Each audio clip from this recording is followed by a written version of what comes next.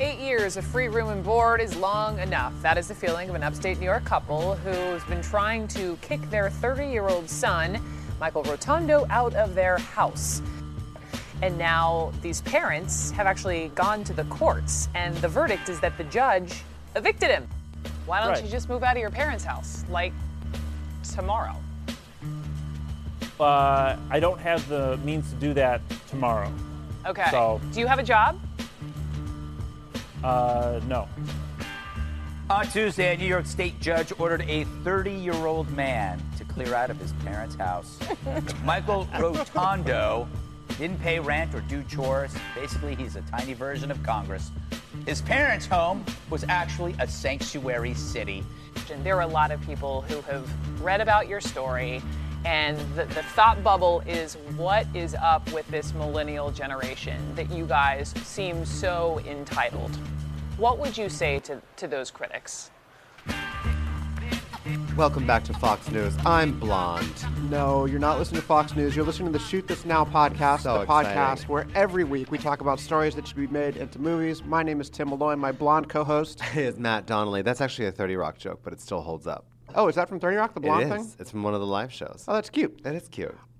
We're here talking this week about a story that was recently in the news, as you just heard from our audio introduction, featuring the instrumental from OC's Time's Up, one of the best songs ever. Okay. And the voices of some CNN and Fox News personalities.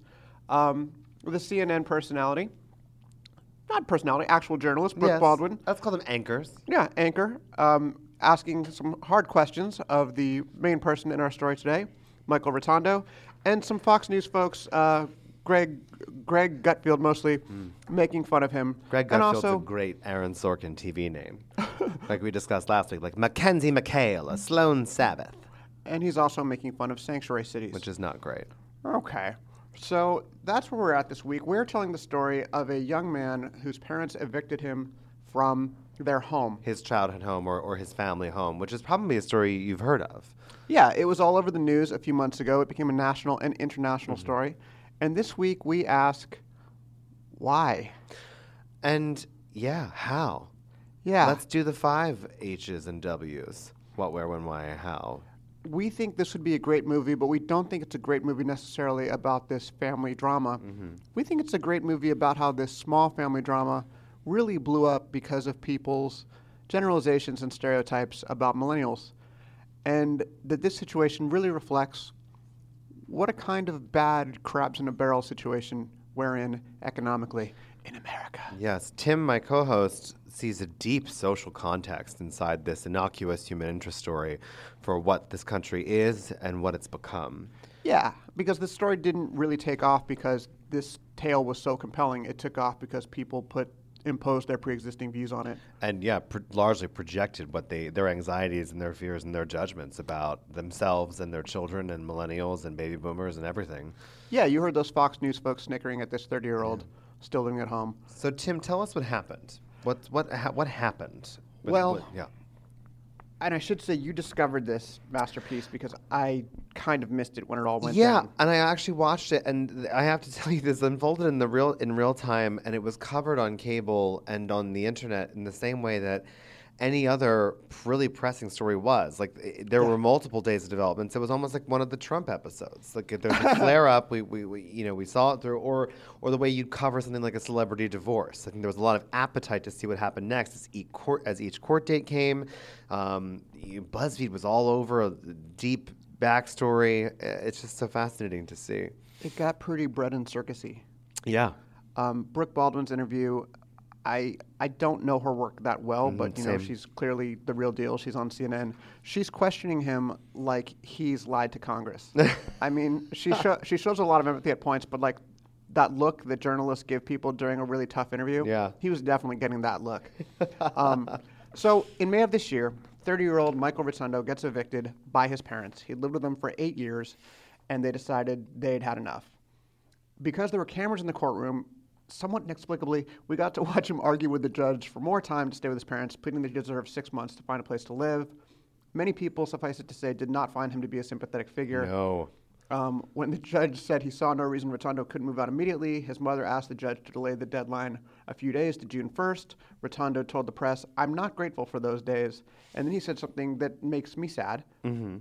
The logistical problem that was keeping him from moving out. "Mostly, I need to start packing my boxes so I can move, but I have to pay for the boxes, which might be a problem." So depressing.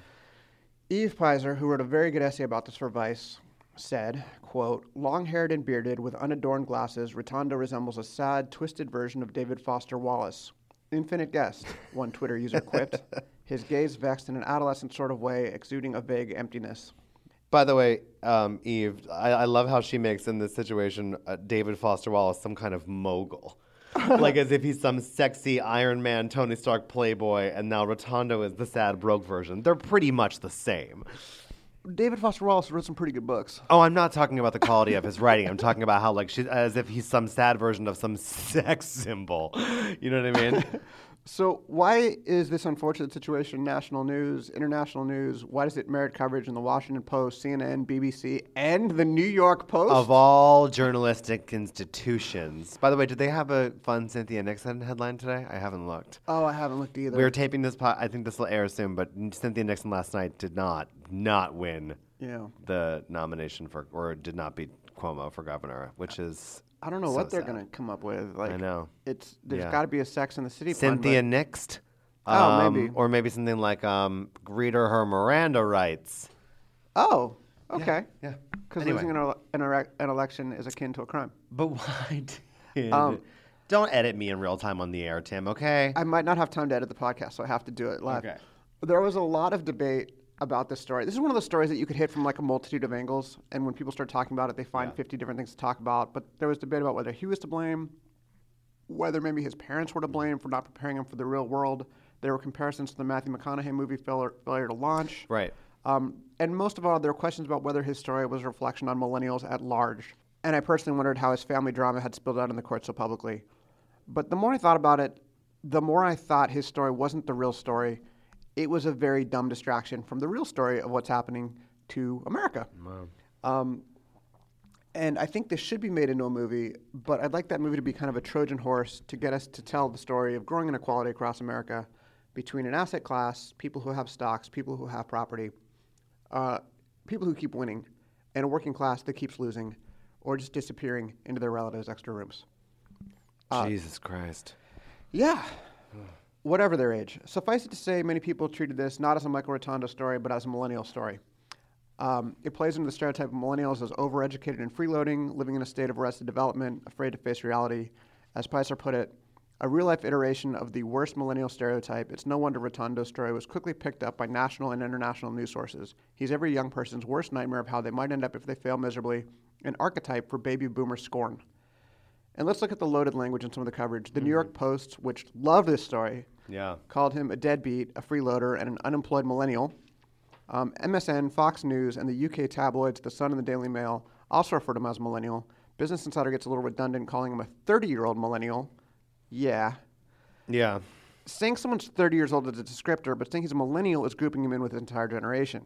Like, you never hear that a baby boomer man shot and killed someone, or a member of the greatest generation was indicted, or a Gen Xer was accused of assault. Yeah. Mostly because Gen Xers are Like great, and we would never do that. Cro-Magnon gets a TV show that actually happened. It was the Geico Caveman. Anyway, go ahead. Great show.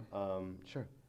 Even if these stories don't endorse the stereotype of the entitled millennial, they feed off of it. And Brooke Baldwin on CNN, to her credit, addressed this stuff very directly and honestly, didn't really dance around it like some of these headlines did. She asked them straight up, as you just heard in our intro, what is up with this millennial generation that you guys seem so entitled? What would you say to those critics? She was giving voice to those critics. So you're probably wondering what happened to Rotundo. He did move out of his parents' house. Within a month, he gave tons of interviews, including one to the New York Post, where he told them that he was living in an Airbnb in exchange for doing yard work. We saw video of him mending fences. Not mending fences with his parents. I mean, actually mending a fence. Lugging around bags of what seems to be fertilizer. He also mentions that he's suing his former employer, Best Buy, for discrimination. saying they made him work on the day he was supposed to have visitation with his 8-year-old son, and that they didn't put those kinds of limitations on female employees. And his own struggle with childcare and being a separated or single father didn't play in almost any of the initial coverage of this, which is fascinating, don't you think? The way it played was, here's a guy looking for another handout, this time from Best Buy instead of from his parents. Yeah, but also his son didn't appear anywhere in the coverage of the initial story, which is fascinating. If this is a single mom living at home with her parents getting evicted, that's another... That's really interesting, yeah. Yeah. And actually, in the CNN interview, Baldwin did say, my heart goes out to you for the situation with your son. Yeah. But I think it got lost in a lot of the coverage when he was just, spoiled 30-year-old living at home. Yeah, because that's the story that people want to hear. It's so kind of fascinating, right? People wanted to project their anger on him and, by extension, on all millennials, which is crazy. I'm not defending him. I mean, his story is complicated and weird and quirky and has its ups and downs, but... think about the people you know in your own life and how well you know them. Right. And then try to imagine if you extrapolated, consider how little you know the people you know. Right. And then think about how hard it is to extrapolate across an entire, 20-year age range of people in their cohort. So the Best Buy situation, if you're interested, he worked at Best Buy from 2012 to 2015 until he was fired. He told the New York Post, I was fired basically because I was a single male parent. Also, dude, stop talking to the New York Post. Exactly. They're not giving you good coverage. They're not framing you in the way you... Best Buy, of course, says that's not true. Right.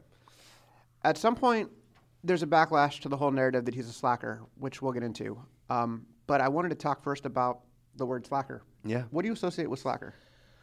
Slacker, when you say slacker, I immediately, for some reason, and this... I'll be honest, because I think it plays into your thesis anyway. I think of someone like white teenager at the mall, burnout, pot smoking. I think of like a sophomore in high school. Are they of a certain generation or time frame? No, but I probably think of people my age, and I'm 30. I'm 33. Haha, I'm still 33. Yes. Okay, I'm 43, and when the movie Slacker came out, I was 16, and Okay. it was one of those things where people said this Richard Linklater movie is like the perfect summary of this Embodiment. generation. Yeah. They're quirky, they're trippy, they have misadventures around cool cities like Austin, Texas. They don't have real jobs. They just talk a lot about 70s TV shows and what they mean at a deeper level. That last part is true. We do that. Yeah. Also, this is certainly not the first time I think you've even referenced this specific point on our podcast, but anyone who listens to Shoot This Now knows that Tim and I are fans of Kroll and Mulaney, who based their entire Oh Hello show and Too Much to Know show on characters that embody a generation of New Yorkers who lived through the 70s who think that they are imbued with some kind of extraordinary wisdom or life experience that makes them more suited or wise beyond their years. That is frankly not true in many cases. But I think it's the same thing that where that motivation for projection comes from, where it's like my generation, me and my peers are the last ones who did it right. Yes, it's almost like every older generation somehow thinks that every younger generation is lazy. Yeah. And then that younger generation grows up and becomes the older generation and thinks that the next generation is lazy. Yeah. And then this keeps going on, and none of us learn, despite having been the victim of that stereotype ourselves. Right. It's weird. It's really weird to watch it with Baldwin and Rotundo, because watching them, I thought they were about the same age. Like, I figured they're both about 30. Right. It turns out she's 39, so she's barely a Gen Xer. Yeah. Like, she could, if she wanted to say she's a millennial, she could. And it's interesting that we have this one person who supposedly represents the entire generation, but on the other hand, we have this other person who could just as well represent millennials or late millennials. Right. Who's incredibly successful. Yeah. She's wildly successful. She's the one asking the questions, and yet there are people whose prejudice will impose the whole millennial spirit onto him instead of onto her, which was interesting to me. There's a suggestion that this is a generational problem, but the gap isn't actually based on age. It's based on money, as we're going to see. The notion that some people don't have money because they just don't work hard is based on the false notion that our current system is completely fair. Mm-hmm. If you work hard, you'll win. That's not the case, and that's one of the points made by Eve Pizer again, writing for Vice. She says, complaints about millennial laziness and entitlement fail to take into account the financial burdens unique to the generation, the crippling student debt, the fact that the median income for people 25 to 34 is 20% less than it was in the 1980s, and the lack of the same high-paying job opportunities available to past generations. Census data also shows that as of 2017, almost 1 in 5 25 to 34-year-old men lived at their parents' homes, while only 12.5% of women in the same demographic still resided with their parents. This is largely a problem of men. I'm not saying it's limited to men, but it is a factor. We're also seeing a lot of these industrial jobs disappearing. Yeah, automation's only going to make it worse, too. So while you hear a lot lately about how great the U.S. economy is, it really depends on who you are. There is more wealth. That's pretty indisputable, but it's in the hands of the wealthy. You hear this idea a lot when Trump talks about how good the economy is. Okay, but why isn't it reaching everyone? Yeah. And I was curious of that theory, and I decided to glance around, and it smacked me right in the I mean, usually my attention span is such that when I go looking for something, I get distracted and don't look for it anymore and forget I was ever looking for it. But in this case, it was right in the front page of the New York Times. It was right there before I could even forget to look for it. There's a story by Pulitzer winner David Leonhardt called "We're Measuring the Economy All Wrong." And he points out that stock values are way up, but median household net worth is actually 20% lower than it was in early 2007. He notes the number of working-age adults who are not working and not looking for work has surged. He writes, quote, "Many of them would like to work, but they can't find a decent-paying job and have given up looking. They are not counted in the official unemployment rate." That's the thing. If you stop looking for a job, they don't count you as unemployed. That's crazy. So the people who are counted as unemployed are the ones who are trying to find jobs and can't find jobs. The ones who are like, this is utterly hopeless, are somehow just taken out. Because of this, the official unemployment rate is under 5%, but the rate of 25 to 54-year-old men who are not working is almost 15%, according to Leonhardt. Wow. So these numbers, the numbers that we're seeing and that we're barraged with are not necessarily the best reflection of what is actually happening. Yeah. Think of your own family. Think of the people you know. Think of your life and whether these numbers that you're seeing actually reflect you. If they are, great. You're probably really rich. Yeah. If they're not, maybe Save your you're onto pennies. something. Yeah. This point was made accidentally by a big chain that pulled a cute PR stunt after Rotondo became international news.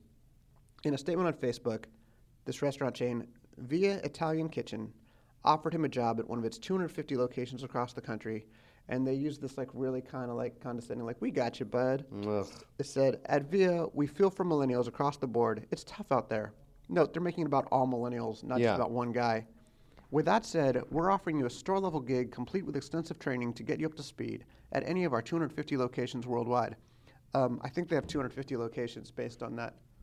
Yeah. I'm unsure. How many are there? 250 Oh, cool. locations. Okay, great. So really anywhere I go, there's one. Okay, great. But as I think we've pointed out, this isn't a millennial problem. This is a job market problem. As we see from the comments on the post, which are heartbreaking. People writing directly to the company asking for jobs. And now, do you want to read some? Do you want me to read some? I'm not going to do any accents because I good idea. can't top Irish bird soup. But one user wrote, "Wish you had a store in Odessa. I need a job, but not a lot of openings other than oil fields, and even they aren't wanting a 52-year-old. Someone else wrote, "Hey, Via Italian, I'm a single mom, college student, and currently looking for a job that will help with scheduling me at times that are standard when standard daycares are open. I moved out of my mom's house when I was 18, and I've been working ever since any job is available." And they're just heartbreaking. They keep going on and on. And there's some people who sound like they could use an opportunity who turn their anger on Rotondo, like so many people following this story did.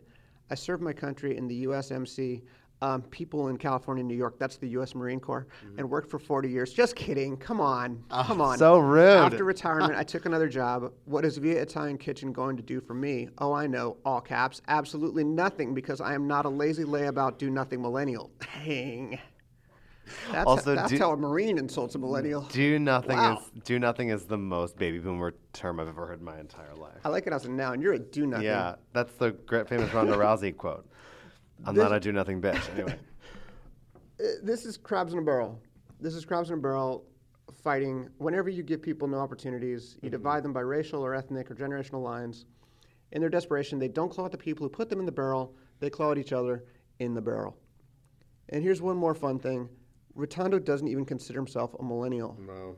At the end of that little clip that introduced our show, we heard him asked, "What's up with millennials?" And he told her he doesn't consider himself a millennial because millennials are liberal and he's conservative. Oh, well, now I hate him. No, just kidding. I'm So kidding. this narrative is not lazy liberals versus responsible conservatives, or vice versa. This is a unique story of one uniquely weird situation. As Pizer writes, His story is an embarrassing cry for help, and for whatever reason, he lacks the emotional constitution and life skills he needs to move out of his parents' house. Where is he now? Still suing Best Buy. Syracuse.com wrote about him just the other day, disclosing court records that say he failed to pay child support. A judge scolded him for paying thousands on a storage locker for an '89 Camaro instead of spending that money on his son. Oh, I'm sorry. I'm reading an Onion article about Joe Biden, not about... No, that is actually... You know how the Onion used to portray Joe Biden as this like beer-swilling, Trans Am driving, like taking off his shirt, washing the Trans Am in the White House driveway kind of guy? Yeah.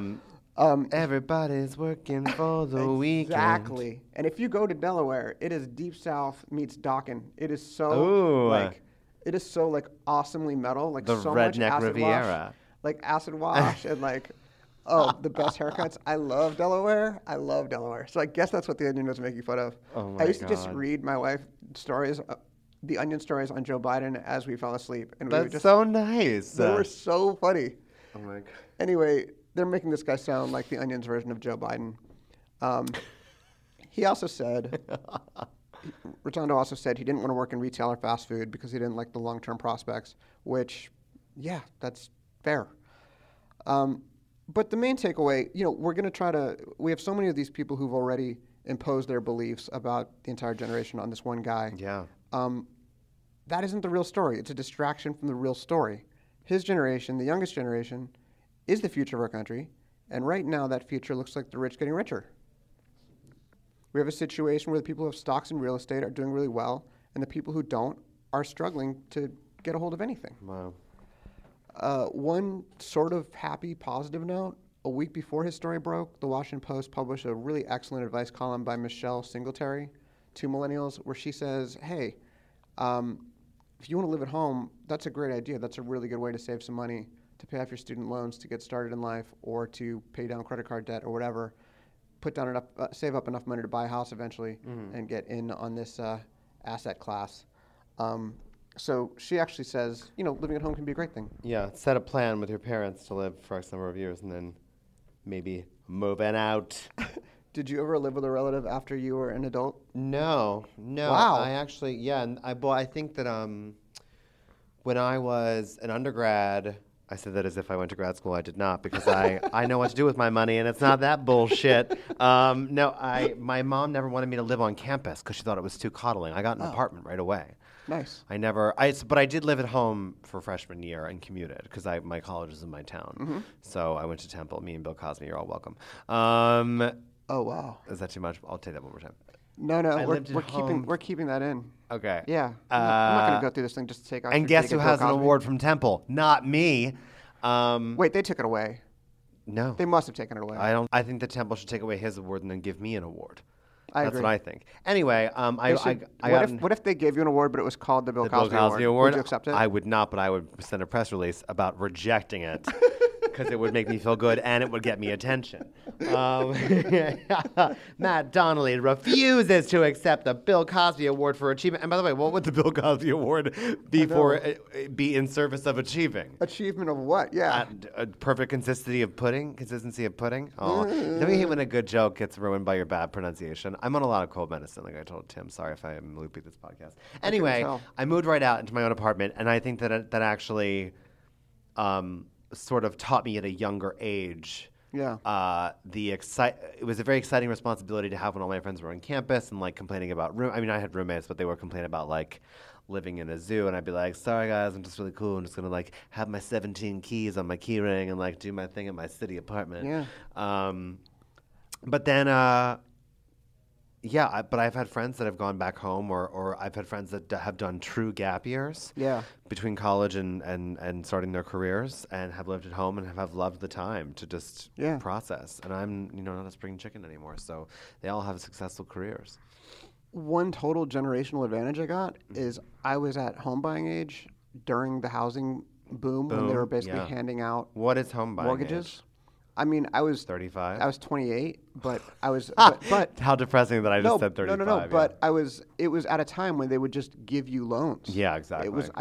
I'd saved money. I actually moved back in with my parents and saved like enough for a down payment, what I thought was enough for a down payment, which was like $10,000. And then my real estate person was like, "Oh yeah, no, they'll just give you a loan for the whole value of the house." Yeah, it was crazy. Wow. I mean, and that's like a major advantage. If I'd been born 4 years later, I would have been walking into a crash instead of walking into a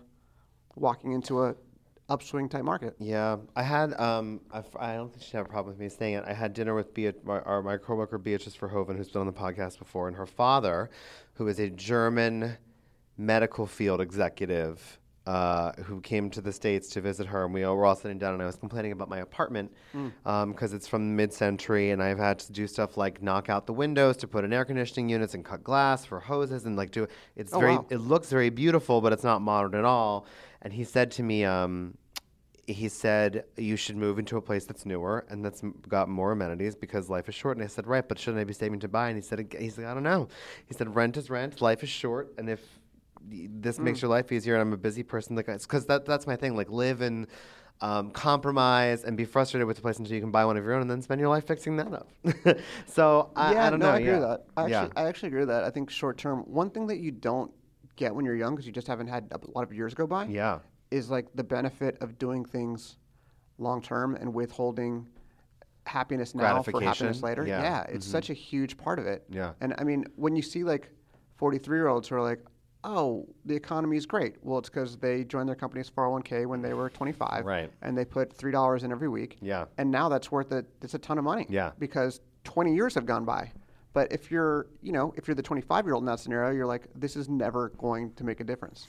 The thing I would like to go back and tell my young self is like, these little things you do now will make a difference. Right. The good things or the bad things. Right. And brush your teeth, dude. What are you doing? Floss. I know. Come on. That's me talking to Are you looking at 25-year-old me? myself. Okay. I'm looking at you, but I'm seeing my young self with better teeth. There's a book that Sarah Jessica Parker recommended to me, not to me personally, but that's where I got the recommendation from, called To Rise Again at a Decent Hour, or To Rise Again at an Early Hour.